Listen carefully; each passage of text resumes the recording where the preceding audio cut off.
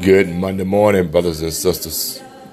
Welcome to February 14th, 2022, the day set aside on the calendar as Valentine's Day. But have you heard of Black Love Day? This article is written by Maisha K-A-I, maybe Kai.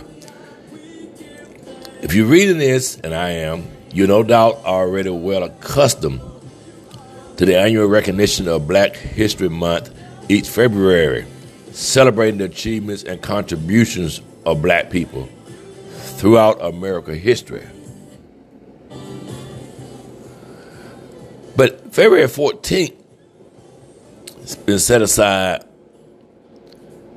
to push the legacy of Black love.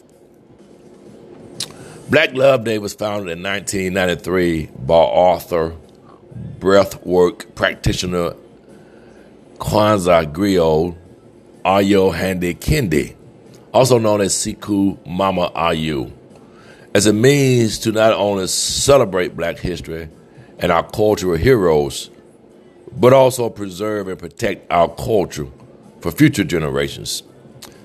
Black Love Day is based on 5 tenets: love toward the Creator, love for self, love for the family, love within the Black community, and love for Black people. Black Love Day was created to end violence, self-hatred amongst Black people, and racism to increase peace. If Black History Month asks us to reflect on our rich legacy, Black Love Day is a call to action to preserve it, intended as a jumping-off point for a year full of positive intention, as well as offering a spiritual, African-centered alternative to the commercialized and sometimes violent Valentine's Day. Now, this year's theme is finding spiritual joy through Black love, a means of inspiring hope in a time of trauma, fear, and COVID burnout by acknowledging the Creator as our source, the Defender reports. According to that, adding that choosing joy over fear and viewing love as self-help within the Black community are at the core of the holiday's mission for 2022. Without question, the world is facing uncertain times and extreme challenges. So the theme envisions a collective focus on the first tenet of Black Love Day, love for the Creator, to inspire hope, resilience, and joy to reduce fear, grief, and trauma.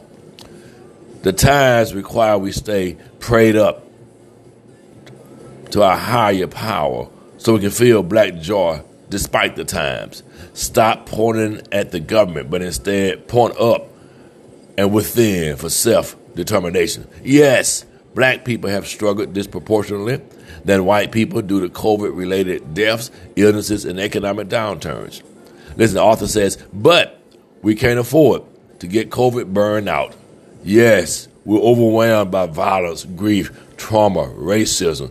But in the best of times and the worst of times, when facing historical major challenges, the Creator sustain us, and our love fosters self-help as a unified vibration of joy, because love is the opposite of fear.